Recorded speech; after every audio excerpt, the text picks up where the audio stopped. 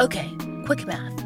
The less your business spends on operations, on multiple systems, on delivering your product or service, the more margin you have and the more money you keep. Obvious. But with higher expenses on materials, employees, distribution, and borrowing, everything costs more. So to reduce cost and headaches, smart businesses are graduating to NetSuite by Oracle. NetSuite is the #1 cloud financial system, bringing accounting, financial management, inventory, HR into one platform and one source of truth. With NetSuite, you reduce IT costs because NetSuite lives in the cloud with no hardware required, accessed from anywhere. You cut the cost of maintaining multiple systems because you've got one unified business management suite. And you're improving efficiency by bringing all your major business processes into one platform, slashing manual tasks and errors. Over 37,000 companies have already made the move. So do the math. See how you'll profit with NetSuite. Backed by popular demand, NetSuite has extended its one-of-a-kind flexible financing program for a few more weeks. Head to netsuite.com/strange. netsuite.com/strange. netsuite.com/strange.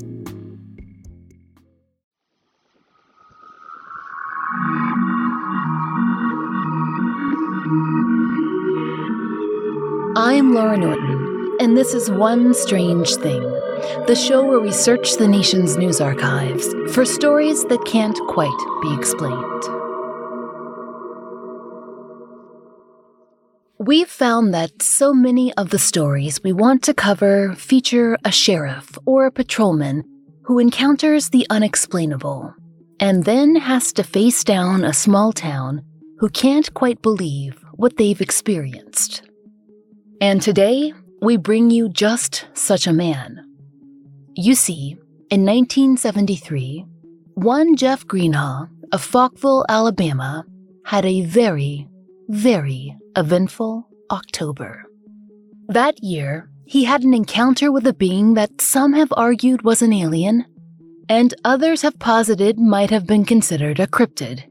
But really, we don't know if this particular creature, shiny and metallic as it was, quite fits the bill. Certainly, Jeff Greenhaw didn't think he'd run into any kind of animal, or humanoid for that matter. In fact, what he saw that night would come to be known as the Metal Man. According to the Birmingham Post-Herald, Jeff Greenhaw wasn't just a lawman. He was the chief of police. Of course, that was really by default. He was the only police officer in town, technically speaking. His patrol car was a truck, and he was responsible for approximately 3.8 square miles of town, and in 1973, just under 1,000 residents. He was young, too, just 23 years old. But no matter the size of the jurisdiction, that was a fair amount of responsibility to land on someone who, in 2022, would pay a hefty penalty just to rent a car for the weekend. The evening of October 17th, 1973, started normally enough. Jeff had just begun keeping a camera in his patrol vehicle, which sounds odd, we know, but he had a good reason. There have been some reports of odd things in the southern skies that week, and Jeff Greenhaw thought that he'd better go out prepared. And prepared he was when, according to the Decatur Daily, a call came in to the police station. It was from a woman who reported that she'd seen strange things just outside Falkville. Specifically, something strange out on a country road. The caller didn't identify herself, and Jeff didn't ask. He simply got into his patrol truck and headed out. He drove out to a little area between Falkville and Lacon, a ghost town just 3 minutes outside Falkville limits. The town had folded in on itself when its brick plant closed in the mid-century, and the few houses left were served by Falkville's utilities and emergency services. It was between Falkville and Lacon that Chief of Police Jeff Greenhaw came upon a sight that would change his life forever. Per the Decatur Daily, he saw a figure wandering down a lane. There, in the darkness was this shining thing. Not the stars, or the moon, or a car stopped, headlights ablaze. This thing was on the move, and it looked for all the world like a man made of pure metal. Jeff slowed his vehicle to a crawl, trying to let his brain catch up to his eyes. After all, he couldn't be seeing what he was seeing, right? And yet there it was. It looked something like a man in a spacesuit, but shining and silver in a way that was totally unfamiliar in Jeff's experience. Well, in his adult experience. Jeff told the Coleman Tribune, "When I was a child, I used to watch the movie Lost in Space. The robot in the movie, it kinda reminded me of that to some extent.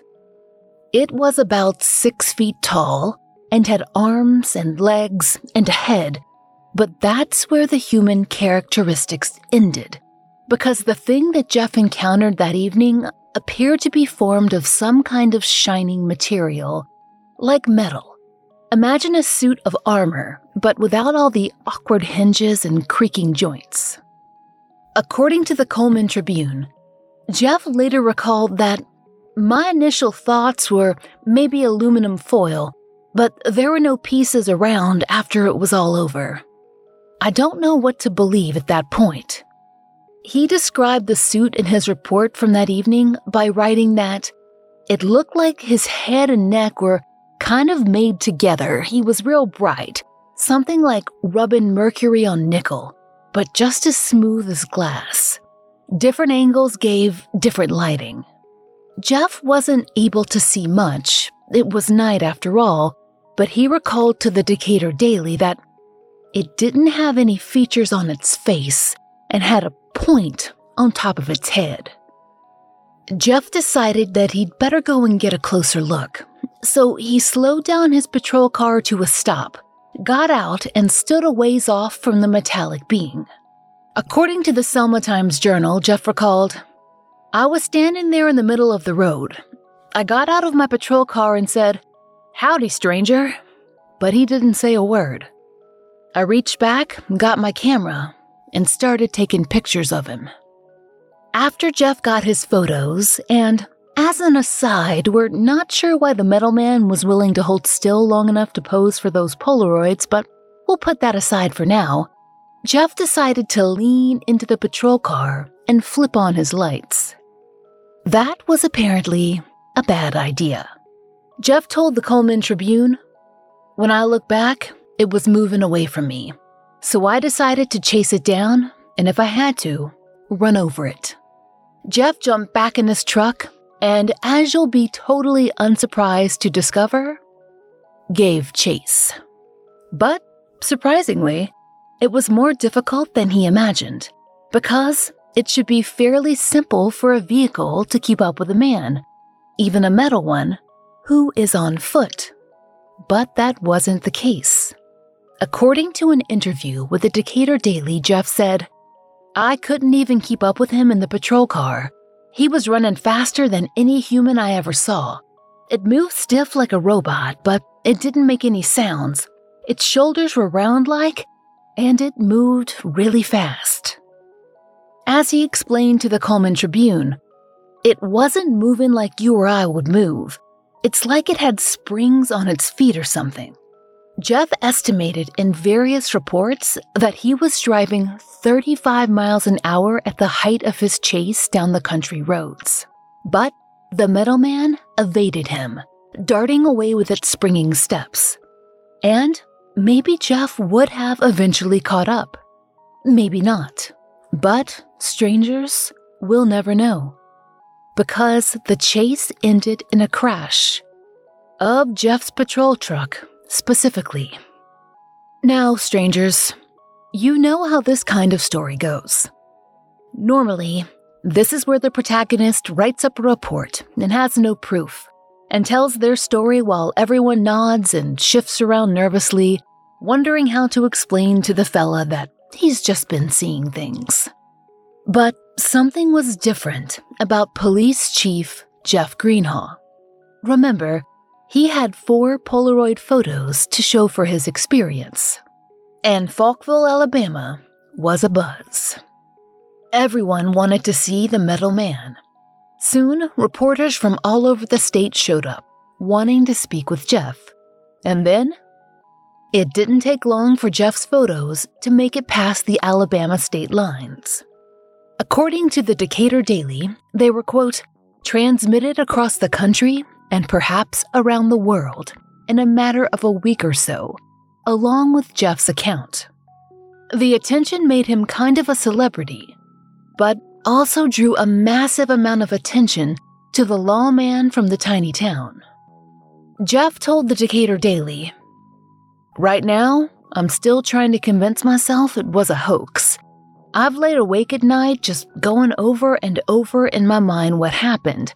I want to think it was somebody's idea of a joke, but then again, there are some things I just can't understand. You'd naturally think it was a joke, but the way the thing moved and the way the suit fit so well is hard to believe. I just lay there at night and just have these weird thoughts." Soon after the story of the metal man hit the national press, Jeff Greenhaw began to receive a very different kind of attention. Threats. It's not clear why exactly, or who felt the need to issue them, but the phone calls began. Unfortunately, Mrs. Greenhaw was the one who received them.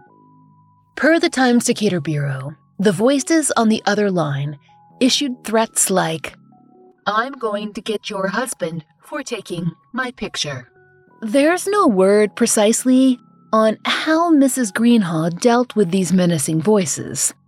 They'd only been married for a little over 3 years. We know that Jeff was 23, so she couldn't have been much older. But we know that their problems didn't end there. Because soon after the phone calls began, Jeff told reporters that his car engine mysteriously blew up. That is the moment when the mood, the reporting around Jeff's story changed. The phone calls, the engine, all the attention, it began to feel more oppressive than impressive. "Everybody's been talking about it," he told the Decatur Daily, "asking me if I've seen any more monsters. I know it's gotta be a hoax, but then I think that anything can be possible." By then, plenty of people were talking behind his back, too. He'd later recall to the Coleman Tribune that he'd heard whispers and jeers every time he went on patrol. People had started to say he'd fallen for a big joke, or maybe he'd even pulled one. They weren't taking him seriously, and for the chief of police, that could be dangerous. Jeff seemed to hint in the articles that ran after that someone might have done something to his car engine. But he never outright said it. And we have to assume that Mrs. Greenhaw was afraid, or else fed up with the attention, because she filed for divorce just 3 days after their vehicle went up in flames. And, per the Bureau, quote, "it was granted." Just like that, in a matter of weeks, Jeff Greenhaw had lost his car, his wife, and his life as he knew it, all because of one strange night. And fate wasn't through with him yet. This episode is brought to you by Visit Williamsburg. In Williamsburg, Virginia, there's never too much of a good thing. Whether you're a foodie, a golfer, a history buff, a shopaholic, an outdoor enthusiast, or a thrill seeker, you'll find what you came for here and more. So ask yourself, what is it you want? Discover Williamsburg and plan your trip at visitwilliamsburg.com. Looking for creepy stories? Then we might have a podcast for you. And now, presenting Rattled and Shook. Rattled and Shook is a weekly podcast that features new scary stories every episode, kind of like this. I would hear her say things to me inside my head. I couldn't get around him. I was trapped. The other guy started to get pretty agitated. He grabbed my grandfather's oxygen hose and he cut off his oxygen. Then I started thinking, well, who would be hanging around in this nowhere forest, in this nowhere area? And that's when I started looking more closely. And that's when I noticed there were several shapes. And they were slowly working their way toward me as they were moving from tree to tree. New episodes of Rattled and Shook are out every Thursday. Listen for free on Apple Podcasts, Spotify, or wherever you get your podcasts. According to the Decatur Daily News, a blown engine and a failed marriage weren't the end of Police Chief Jeff Greenhall's troubles. A month after his encounter with the Metal Man, he came back from attending a local high school football game to find his house, a mobile home he'd kept up himself, ablaze. The fire chief? He immediately suspected arson, but Jeff wasn't so sure. He told the Decatur Daily News, "I have been having some trouble with the circuit breakers, and I've been trying to fix them myself. I guess I didn't do a very good job, and something went wrong when I was at the football game." Jeff figured that he'd worsen the blaze by throwing the door open. He told the News that the fire was at the rear of the trailer at the time, but when I let all that air in the front, it caused a natural draft, and that's all it needed. Per the Daily News, Jeff was, understandably, beginning to feel cursed. "I've gone over and over it in my mind, and I keep getting back to the night that I saw the thing. I know it doesn't make any sense, but it seems like everything bad started happening to me that night. It just seems like there's something wrong somewhere. A man tries to lead a good Christian life, and these things start happening to him." Now, Jeff did have supporters in the community, which cheered him, but that couldn't soften the final blow. According to the Decatur Daily News, that November, just days after his trailer burned, Jeff resigned as Falksville Chief of Police. And, per the Bureau, quote, "it was granted." But it wasn't by choice. Apparently, the request came directly from Mayor Wade Tomlinson. Jeff, who'd had to move in with his parents after his home burned, said, "They didn't give me any reason whatsoever." The mayor didn't comment for the story, but a local councilman named Hugh Clemens told the paper that it was a result of, quote, "a lot of things around here were not getting done. But the council and the mayor do want to emphasize that our asking Mr. Greenhall to resign has absolutely nothing to do in any shape, form, or fashion with the Spaceman episode. We feel the publicity of that incident has not been all good for the town, but publicity did not enter into our thinking on the matter." That, as they say, was the last straw for Jeff. He couldn't stay in the tiny town of Falkville.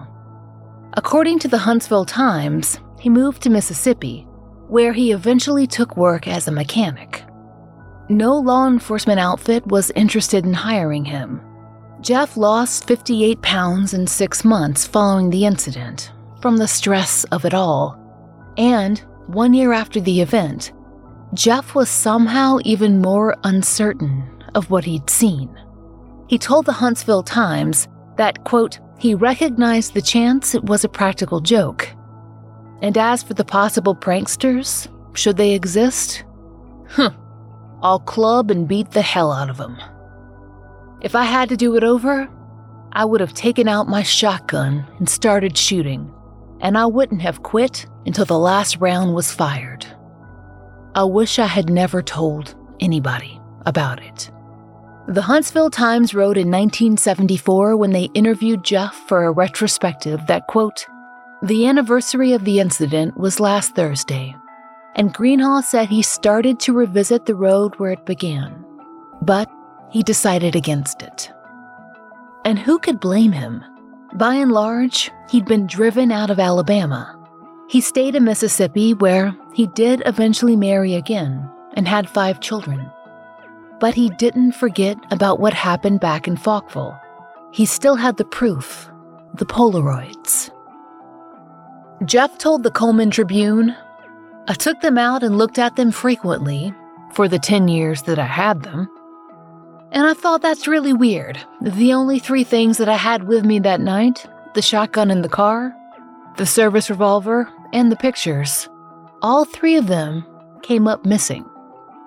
Jeff reported that at some point along the way, all three had been stolen. And now, if you don't believe Jeff, you'd call that convenient. If you do, you'd look back at that line of bad luck that began the night that he saw the Metal Man, and you'd draw another strike on poor Jeff Greenhaw's slab. Of course, many people have wondered what precisely the Falkville Metal Man might have been, assuming that it wasn't an alien.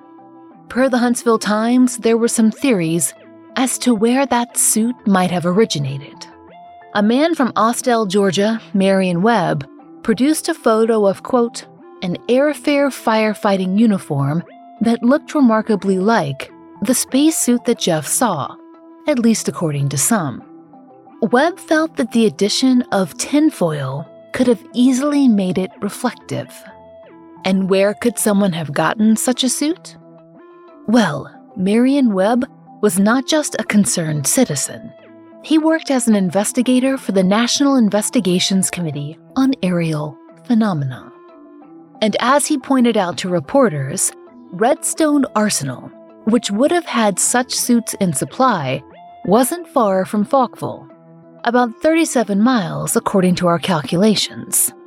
Marion Webb felt that, all things considered, it would have been easy enough for a person with access to borrow such a suit and create an elaborate hoax. Then, they'd just have to have someone, a woman perhaps, make a frantic call to a small-town police force who was already primed and ready for UFO sightings and set them up for their very own close encounter. This hoaxer couldn't have imagined, we guess, the chaos it might bring to the life of Jeff Greenhaw. Still, it would have been mighty cruel to let it continue. But a prank would be a fair explanation for what happened that night. Except for one strange thing. The week before Jeff saw the Metal Man, 3 children in Decatur, Alabama, that's about 25 minutes from Falkville, were studying at their kitchen table when they saw a strange object through their window. They ran outside and saw what they described as a flying saucer. And just a day or so after Jeff's experience, a child in Hartselle, a town just 9 minutes from Falkville, reported, quote, star age, outer space-like lights just hanging around town. And right before the Metal Man sighting, the family of a local minister in Athens, Alabama, people we can probably assume were not the type to pull elaborate hoaxes, called the police to report, quote, an egg-shaped glowing object larger than a car following them down Alabama 251. This was just about 30 minutes from Falkville. The minister's wife, Mrs. Blaylock, told the Daily, I never believed in UFOs before, but we definitely saw something up there last Tuesday.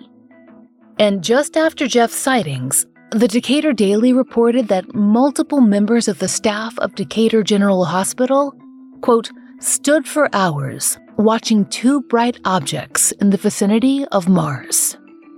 October 17th and 18th, so the night of Jeff's encounter and the following evening, there was particularly concentrated activity.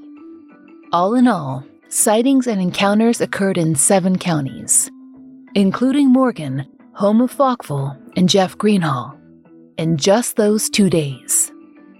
If we were to spread out our net a little wider and look at the week before, Alabama would start to look like a giant Roswell. But let's stick to the current selection. According to the Montgomery Advertiser, of that cluster, the first sighting was reported in Bullock County, where residents reported a greenish glow.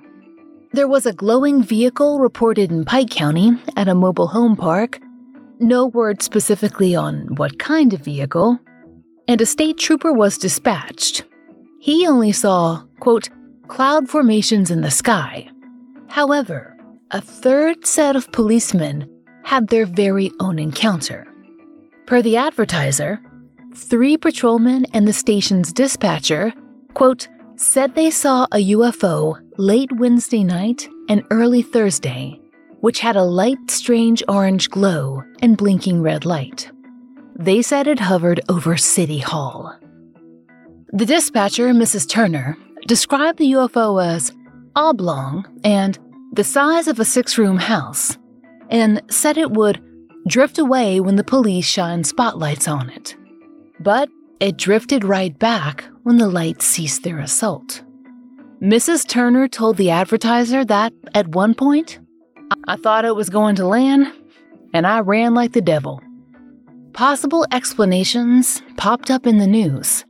According to the Selma Times-Journal, the National Scientific Balloon Facility, based in Texas, released a statement explaining that they'd release balloons on Wednesday, October 17th. They'd tracked those balloons drifting eastward, and they thought they could account for some of the Alabama sightings. One of them had actually landed in Augusta, Georgia. And there'd also been a major rocket launch in Florida at Eglin Air Base on Thursday the 18th, which a spokesman explained had been, quote, widely publicized to prevent the rockets being mistaken as UFOs, as rockets would be visible over much of the southeast. That kind of announcement wouldn't actually prevent much. As we all well know, a PSA is not apt to get in the way of someone's extraterrestrial encounter, real or imagined. Of course, none of this can really explain Jeff's experience. Is it possible that someone went to a lot of trouble to hoax an unsuspecting small-town police force and spent all that time making a suit? Certainly. But it's interesting that it was never brought back out again to continue the fun and to cause even more mayhem. After all, that's quite a bit of trouble to go to just for one night of fun. That's also a lot of damage to inflict on one man without admitting to the hoax. Unless the pranksters had a very good reason to hide, we have to imagine that watching Jeff's life go down, literally in flames, couldn't have been easy. Weeks of alleged alien activity in Alabama, and a single night with a shining man, seemingly made of metal? That does seem the most easily disproved. In fact, a later chief in Falkville claimed that someone had come forward and taken credit, though he never offered any specifics or proof. And yet, October 1973 has gone down in history as one of the most active months in UFO history, specifically in the Southeast, with dozens of sightings that can't be fully explained by those weather balloons and rockets. What can we say? A fire suit and some creative foiling might have been just the thing to scare Jeff Greenhall that fall night. And the amazing running speed? Maybe he could have imagined it, though he was in a truck and the metal man on foot. But the reports of alien spacecraft that came before his encounter and after? Strangers, all we can say is that the answers to those questions won't be found anywhere. Except, perhaps, the stars. Certainly not on this planet, which might be good for us. All things considered. We hope you'll join us next time for another real-life story from the fine print of America's local papers, from the lives of regular people, just like you and me, except for one strange thing. Oh, and strangers. One Strange Thing is an entirely independent production. To support our show and to hear more of the entirely true and enticingly peculiar, join us over on Patreon. There you'll get ad-free early releases of our regular episodes, full-length bonus episodes, blogs, and monthly live streams, all for $5 a month. We hope you'll check it out. There's a link in our show notes.